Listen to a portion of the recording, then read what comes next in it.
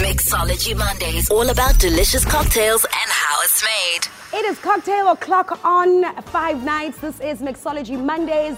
Tobi is about to teach me how to make a brand new cocktail that I have never had before.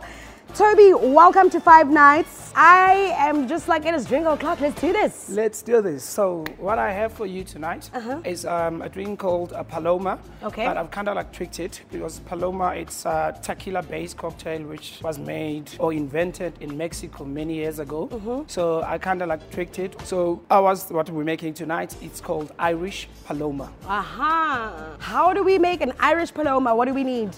You need your Irish whiskey, obviously. You need your fresh lemon juice or lime juice.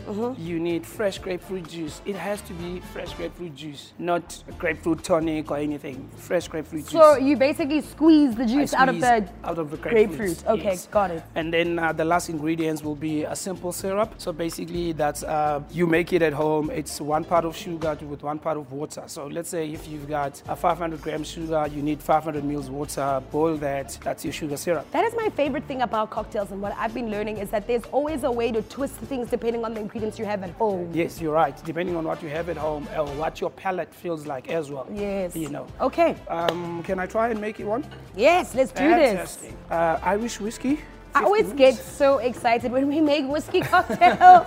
I think I actually really like whiskey cocktails. Right? Yeah, especially in the winter. Exactly. Fresh lemon juice, which is 1 shot or 25 mils. Yes. Fresh grapefruit juice, which we use 4 shots or we say 100 mils. And then lastly, your sugar syrup, okay, which is 25 mils. Remember, sugar, lemon juice, or sugar, lime go together. Yes. You know. And then all the ingredients into a shaker. Okay. And then from there, we add our ice. Obviously, we have our tall glass ready. It has ice in it already. We're chilling it. And then shake.